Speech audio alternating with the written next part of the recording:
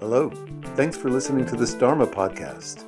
I hope you consider that in accordance with the Buddhist tradition, all of my work as a teacher is offered without charge and supported entirely by donations only. If you'd like to support this work, you'll find a PayPal button on dharmapunksnyc.com.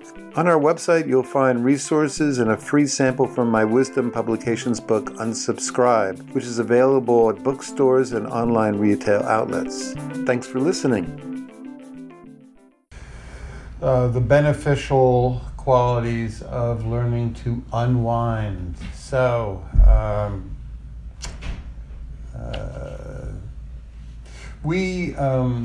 by the time we reach adult life, we develop a bulk of defenses to protect ourselves from uncomfortable affects, like emotions, as it were, unpleasant memories and antisocial impulses, or impulses that would be poorly received from others, and especially those with insecure attachment. The less secure our early attachment structures in our family systems were, the more likely we received messages of shaming or rejection or abandonment for natural emotions, feelings such as anger, assertiveness, fear, loneliness, needs for intimacy and connection, and so forth. So, to the degree also that we grow up in restrictive, oppressive cultures, whether they be homophobic or racist cultures that also require or demand that people suppress natural impulses, feelings, so that they can survive. We develop a host of defenses to essentially keep out of our awareness these unwanted feelings, emotions, or drives. The more we repress our affects, our feelings, our embodied states of being, the more we disconnect, the greater time we spend in sympathetic nervous system activation, and that leads to hypertension, chronic stress, and so forth. So the more people are capable of actually feeling, being aware, cognizant of emotions, the more likely they are to not only process their emotions, but to then stay in healthy states of the parasympathetic nervous system, the rest and digest states of homeostasis, I'll talk a little bit about that in a second. So what are these defenses that push or keep out of our awareness unpleasant emotions, feelings, impulses, and so forth? Well, classically, there are a bunch of defenses that are listed in almost any basic. I remember in college getting the basic list of defense mechanisms. Some of them are pretty common. Denial. Denial is just not acknowledging negative information in one's life. For example, people with anxious attachment constantly stay in relationships where their needs aren't getting met, and they deny awareness of the fact that the relationship that they're in is unhealthy for them, that they're never going to get their needs for intimacy met. Parents of addicts commonly deny the fact that their offspring have emotional issues that are self-destructive. People can also deny health concerns, lingering symptoms, and so forth. So that's one way we try to artificially keep out of awareness negative emotions or thoughts, and so forth. Another is repression. Repression is an unconscious process where we block from arising natural, completely healthy emotional responses to certain events in our life. For instance, in our culture, many of us grow up in family systems where anger is shown to be dangerous or outright shamed by family systems, and so we grow up to repress our anger, replace it with fear or another masking emotion. And if you do that, then there's all kinds of behavioral dysfunction that follows, because if you can't feel anger, then you can't set boundaries in your life or confront injustice. Repression is also the way we keep compartmentalized traumatic memories and unpleasant memories from early attachment relationships and so forth. Another way we block unpleasant emotions through projection. Projection is when we attribute unacceptable thoughts, feelings to other people. Classically, many men growing up in a homophobic culture such as our own find their own same-sex attraction to be unacceptable, and so they project their desires onto other people, believing that it's not them who feel attraction towards men, it's men who are attracted to them, and then they can enact their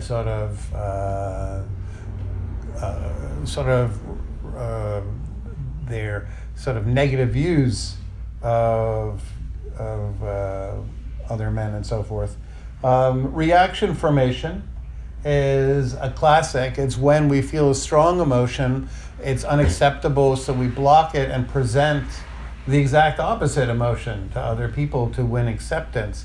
So, for instance, somebody who works at a job where they actively are being abused by a supervisor or work colleague might actually become even nicer, compliant, pleasant, trying to win over the affection of the person that's abusing them, because they are terrified of allowing their anger or their natural emotional response to be seen.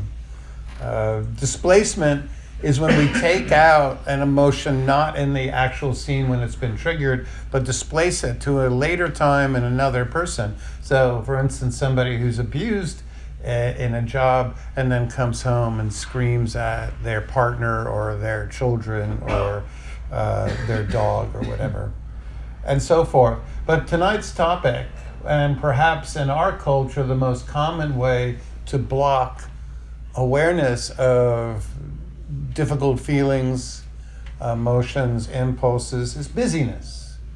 Chronic busyness, rushing through life, overscheduling, taking on too many commitments, failing to enlist or ask for help in situations, trying to solve everything ourselves, an inability to prioritize, in other words, essentially decide that certain tasks are not necessarily should be on our mind and allow ourselves to just put things to the side. Constantly checking for messages on phones and laptops, moving at a needlessly rushed pace, an inability to sit still, and an ongoing restlessness that makes it feel very difficult to be in our own skin. All of these are culturally validated by our decaying capitalist culture, which is on its waning way out. Go Bernie. Or Elizabeth. I don't care. Either one, I'm happy. But they're validated, but frankly, they are forms of emotion suppression.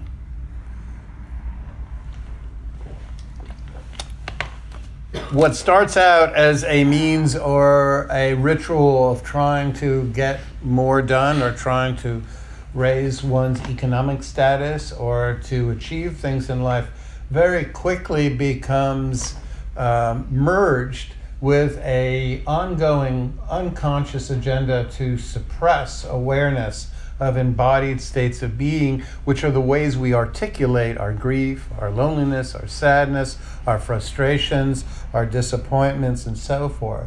So busyness, rushing through life, never stopping, never taking a time out or disconnecting from our agendas, what the Buddha called bhavana, this constant urge to become and achieve, is essentially sets us up for disastrous outcomes. It's synonymous with chronic stress, over-secretion of cortisol, which is the stress hormone, which is easily the most damaging hormone in the body. It was only meant, in terms of our evolution, to be secreted for a very short period of time.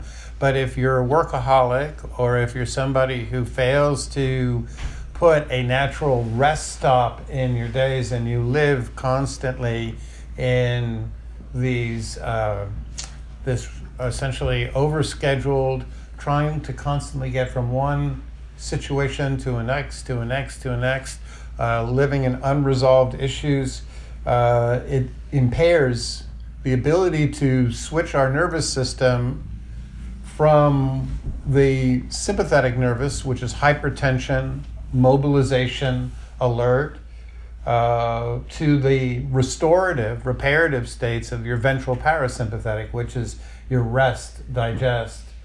It's synonymous with the rest and digest state. The one we want to achieve is synonymous with where the vagal brake switches on, so your heart rate slows.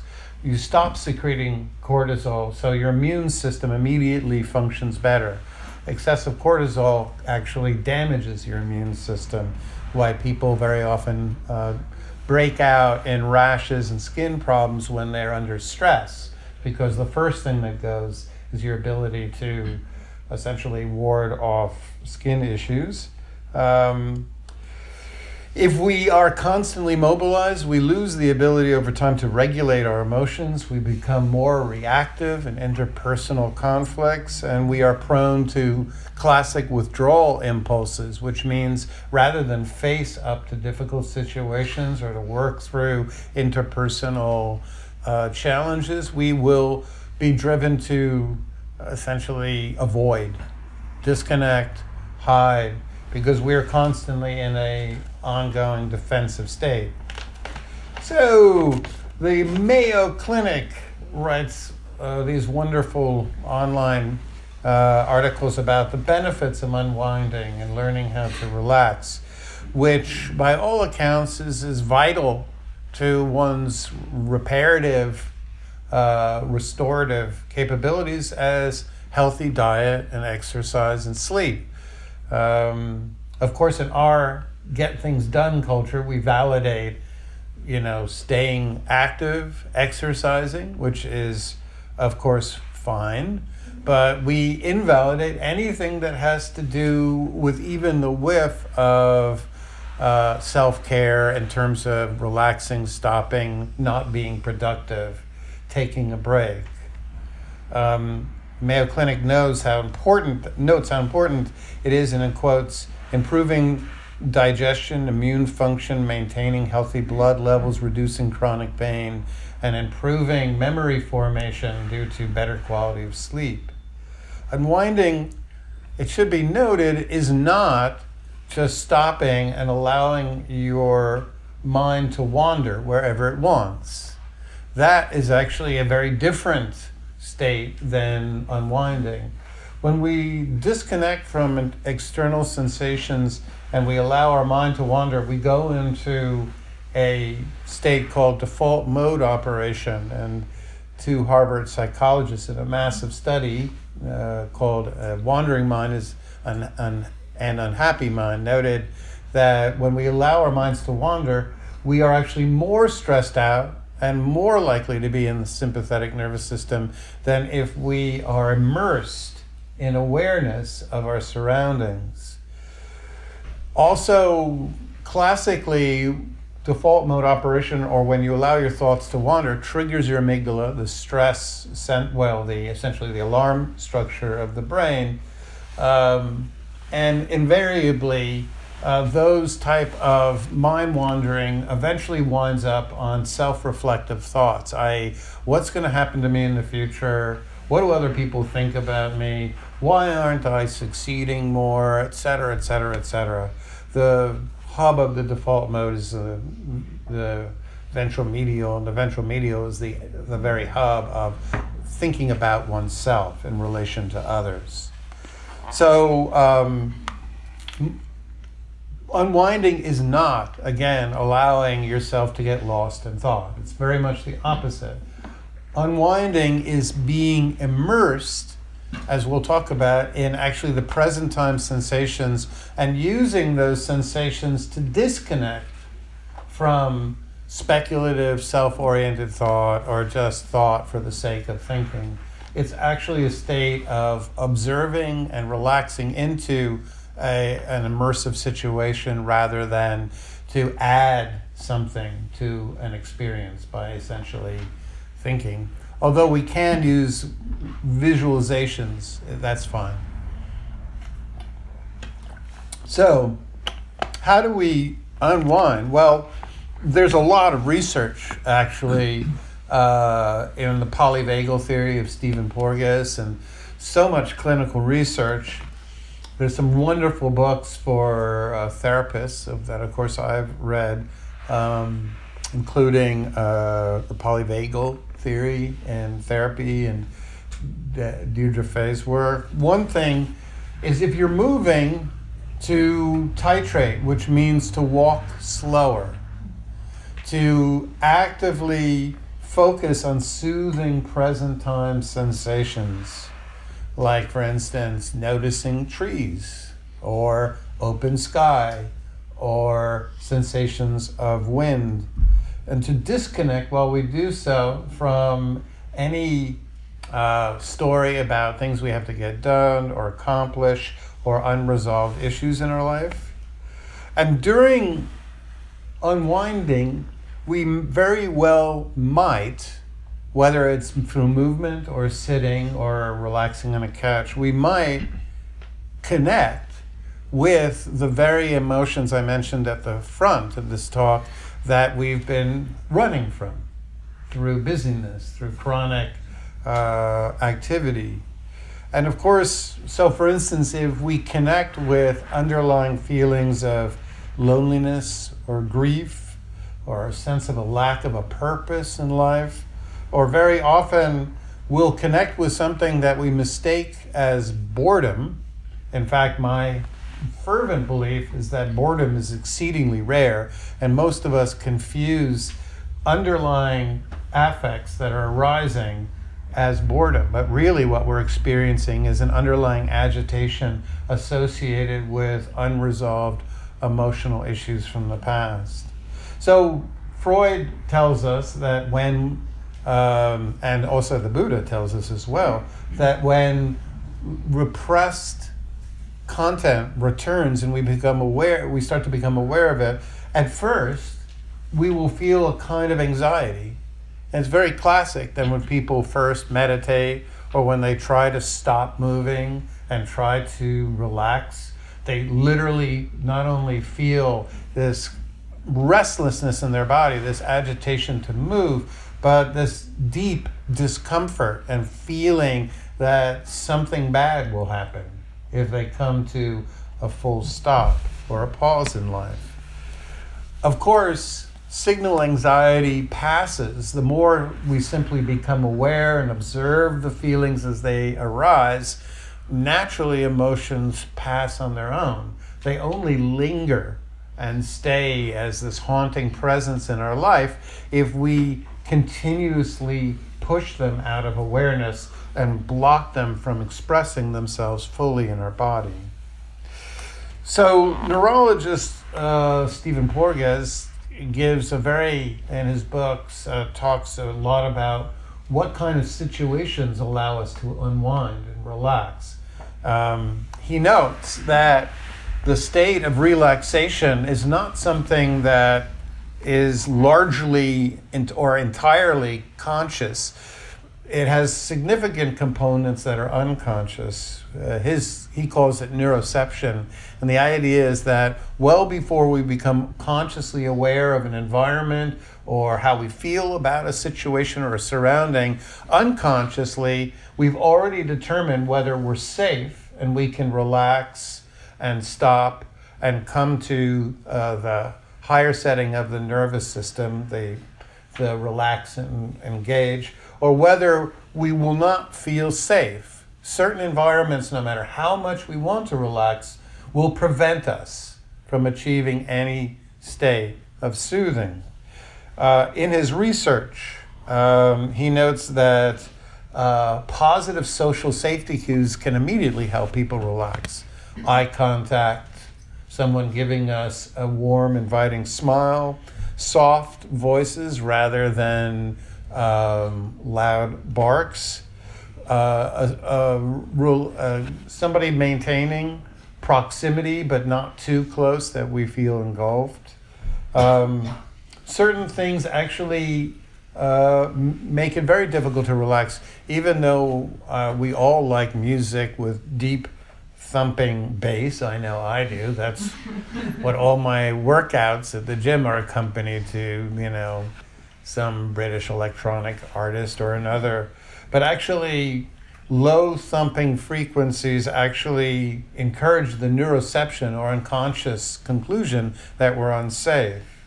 High frequency sounds have been shown to disrupt attention of present time sensations. We start looking for what's the source of the sound, and random sounds, i.e. unfortunately being too close to a construction site or a loud environment where people are making sudden sounds, induce literally states of the sympathetic nervous system.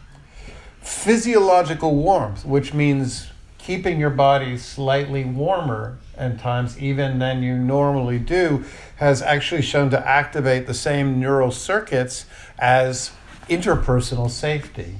Literally, when we receive a warm smile or an inviting look, it activates very similar positive neural regards in the anterior cingulate cortex and other systems of the brain as when we literally feel warm. And some people I know these days get these heavy blankets and they immediately, I don't get it, but they immediately report that they find it very, very soothing and enveloping. Natural elements. Human beings are primed to connect with signs of nature, and the degrees to which we are deprived of seeing nature on a daily basis, lack of natural stimuli activates greater mobilization states of the sympathetic nervous system and keeps us more likely in chronic stress. We prefer images of open landscapes, spaces with trees and water, and paths that invite us to wander into a new environment.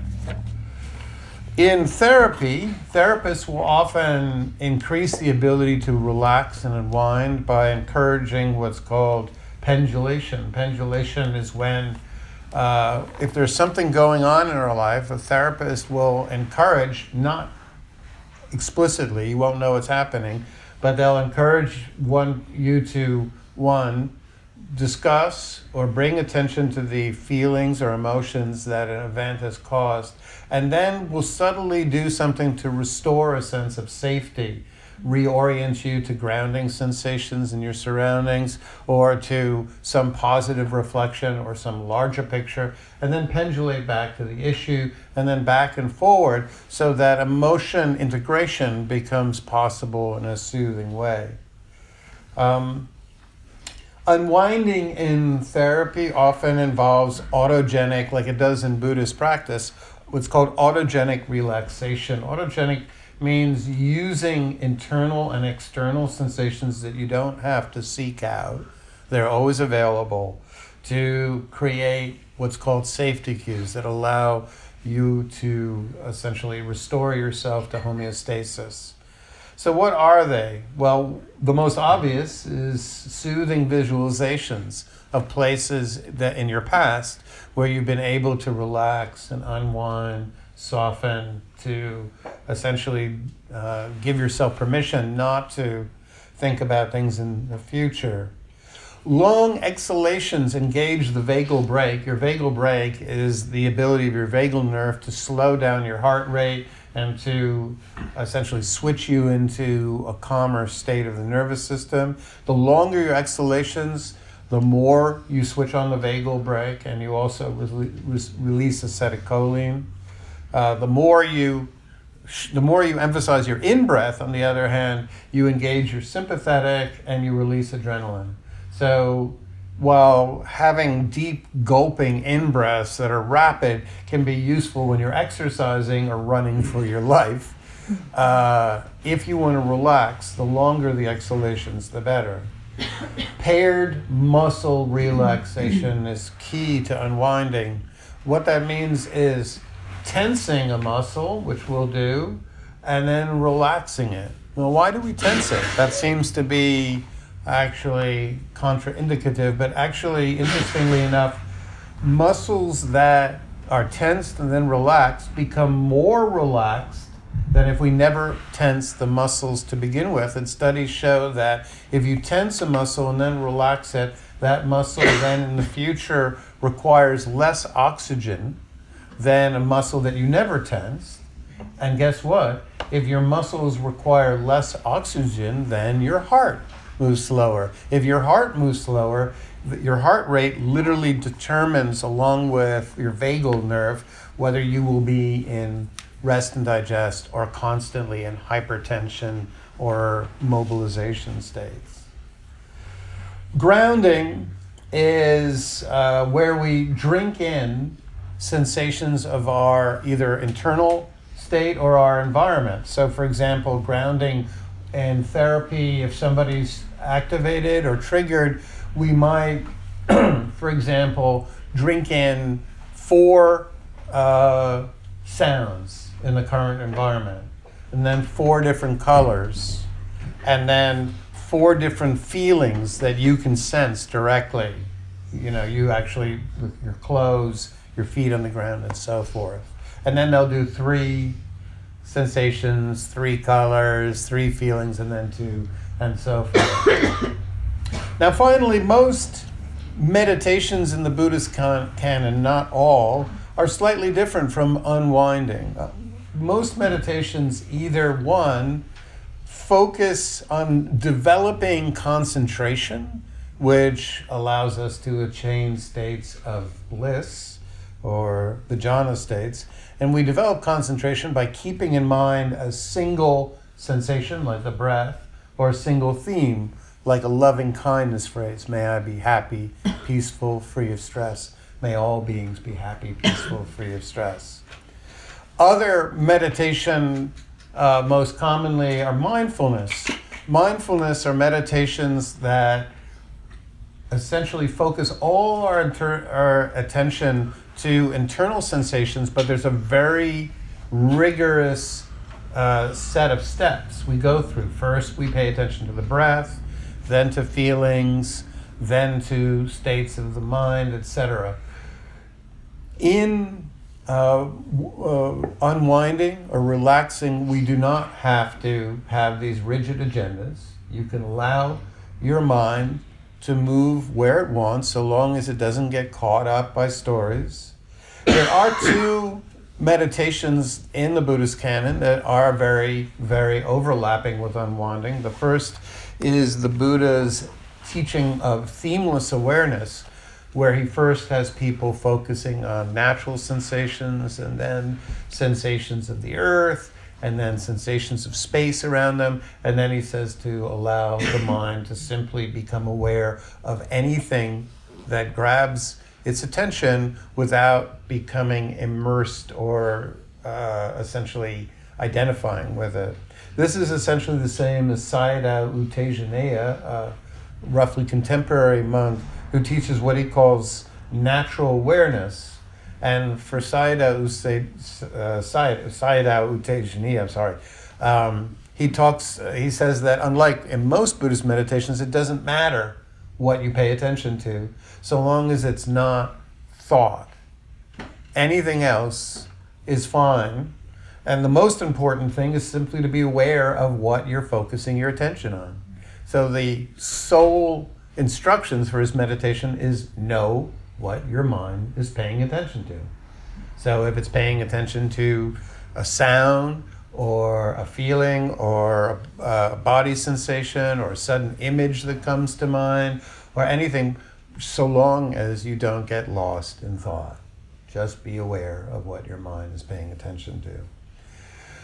So that's a talk on unwinding, why it's important, and different ways to do it. And now, so that I hopefully will imprint some of this, we're actually going to do all of the techniques in a meditation or a unwinding session, as it were, that I mentioned in the talk. So thanks for listening, and just allow yourself to get really comfortable. And I just want to remind you that at the end, whenever you leave, to help clean up and to help support the meeting by throwing money in the basket, so we can pay for the use of this space. All right, so closing the eyes and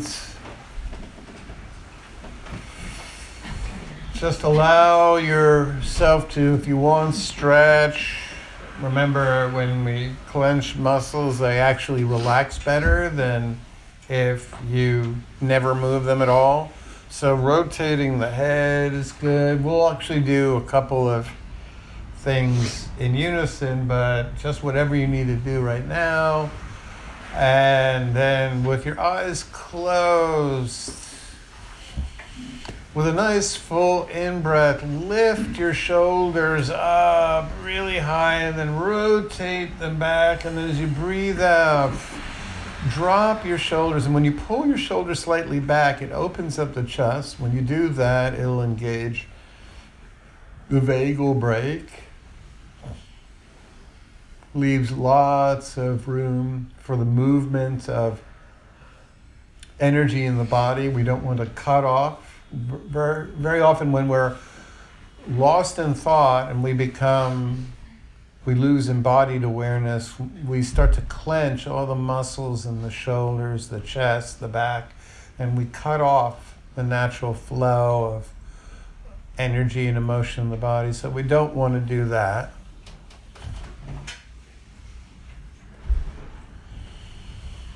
And we want to focus on breathing into the belly at first. When we breathe into the chest, mobilizing.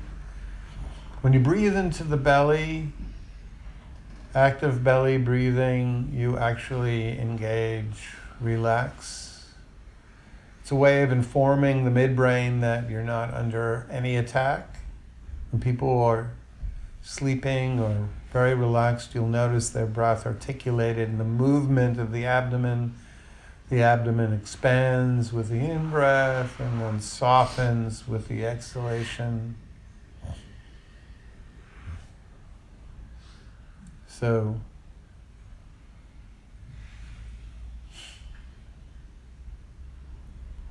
for a little while, let's just incline the in-breath to be full, but the out-breath to be long and soothing.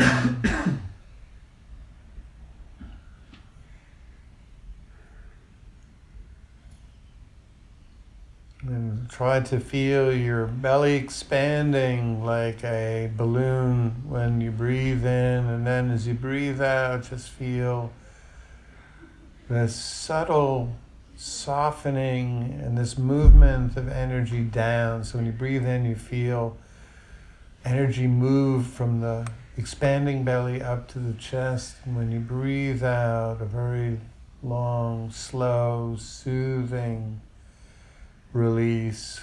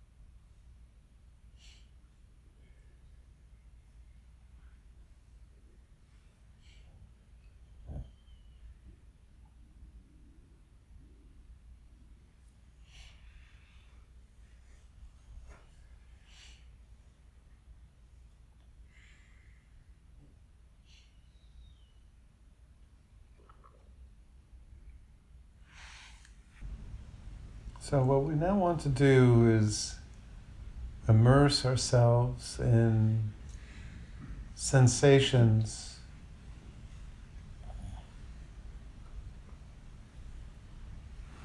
to ground and to incline the mind away from wandering off in thought. Sensations help to anchor awareness.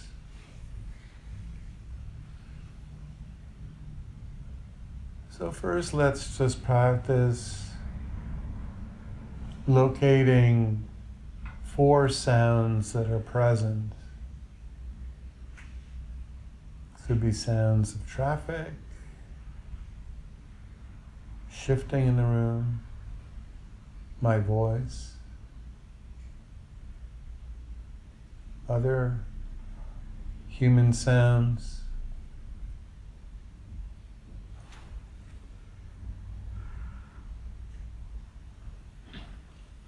Try to bring out the observing quality of the mind that can just be aware of our surroundings.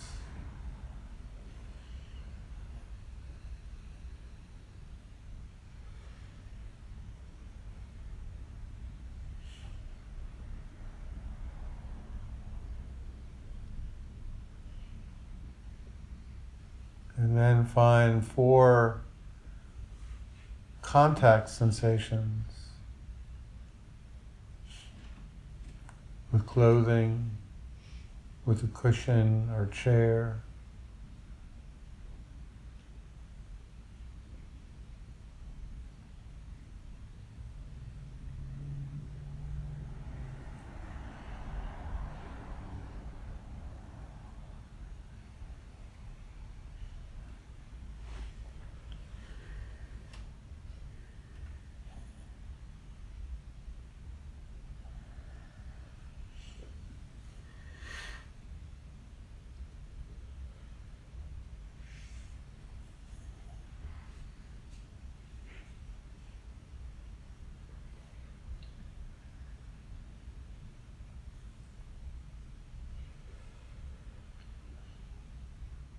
And now, if you like, bring to mind an image of a soothing location, one either you've been to that you associate with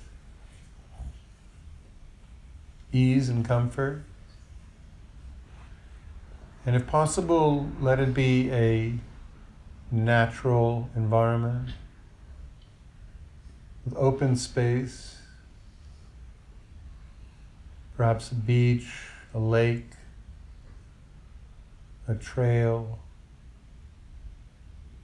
a hammock and a mountainside, rolling hills. If no place comes to mind, just visualize one entirely from your imagination. Construct a soothing, settling, natural image.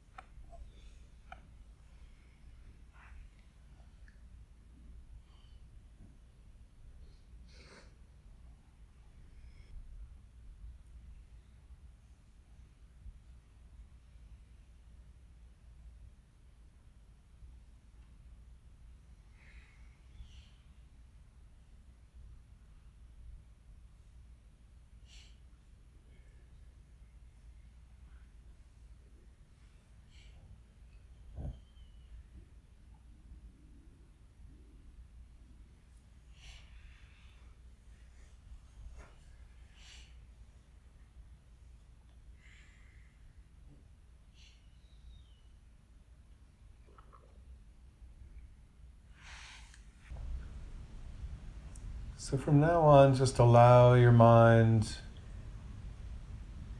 to attend to any sensation, external or internal.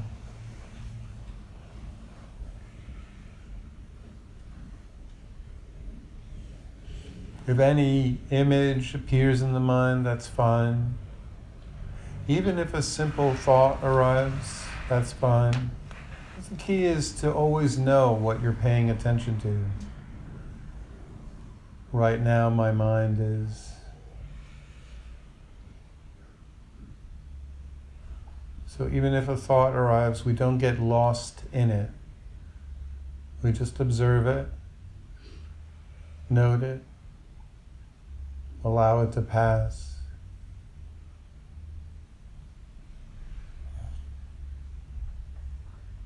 Unlike many insight meditations where we always return to the breath, your mind can go wherever it wants. Simply know where your mind is. Right now, my mind is paying attention to.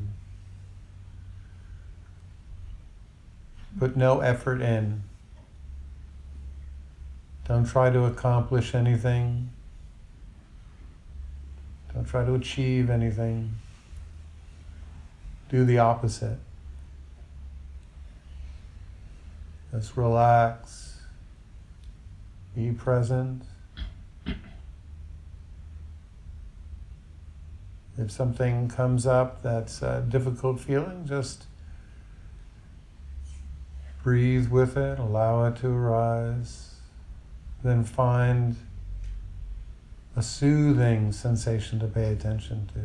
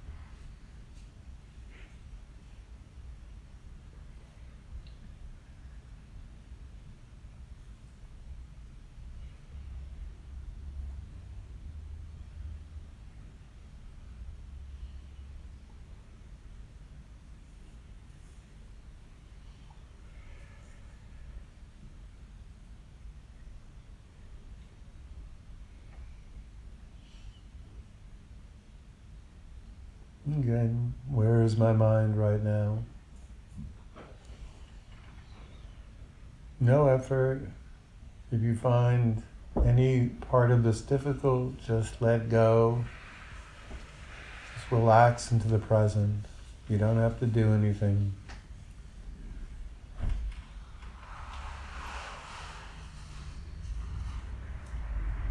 Just be immersed in this moment, this experience, landing fully in our life.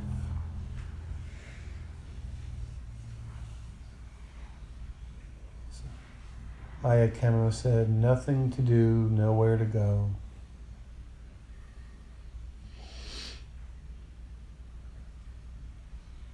No one to be.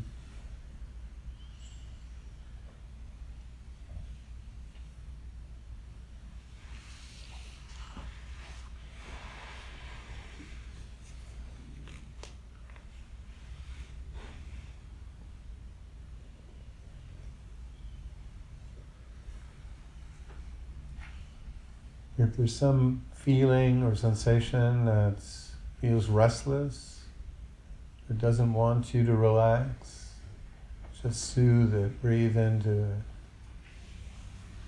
Find the part of your body that doesn't want to settle and just soften it. Encourage it to release.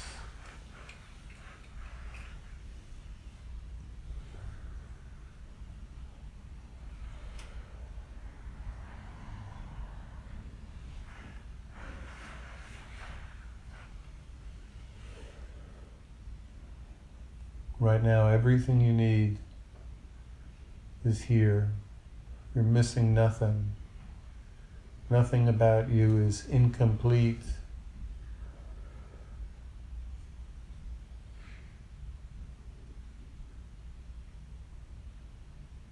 You don't need to do anything to deserve to relax.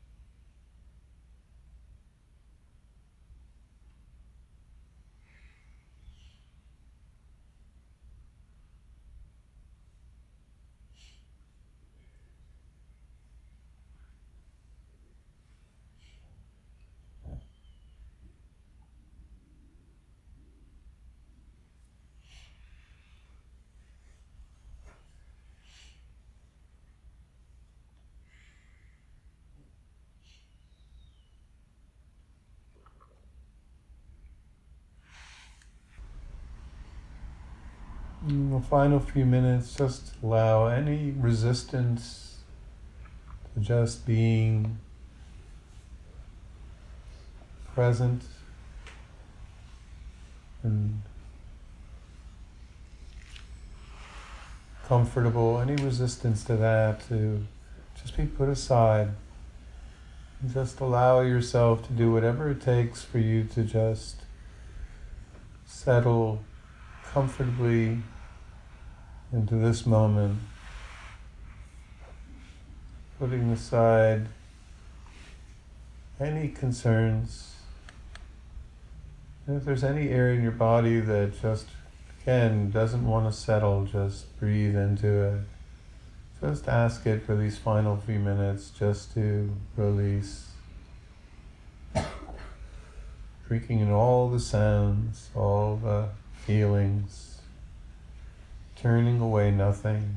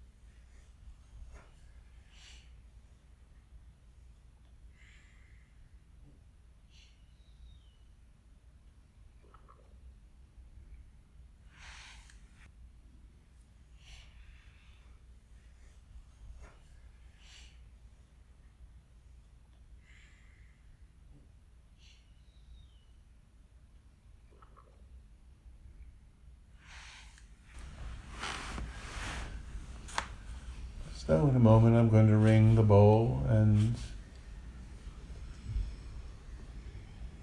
when you hear the sound, it'll be tempting just to open your eyes and look around the room, but try to first look at the ground in front of you, integrate sight into your awareness in such a way that it doesn't dominate, and try to incline your attention to soothing sensations.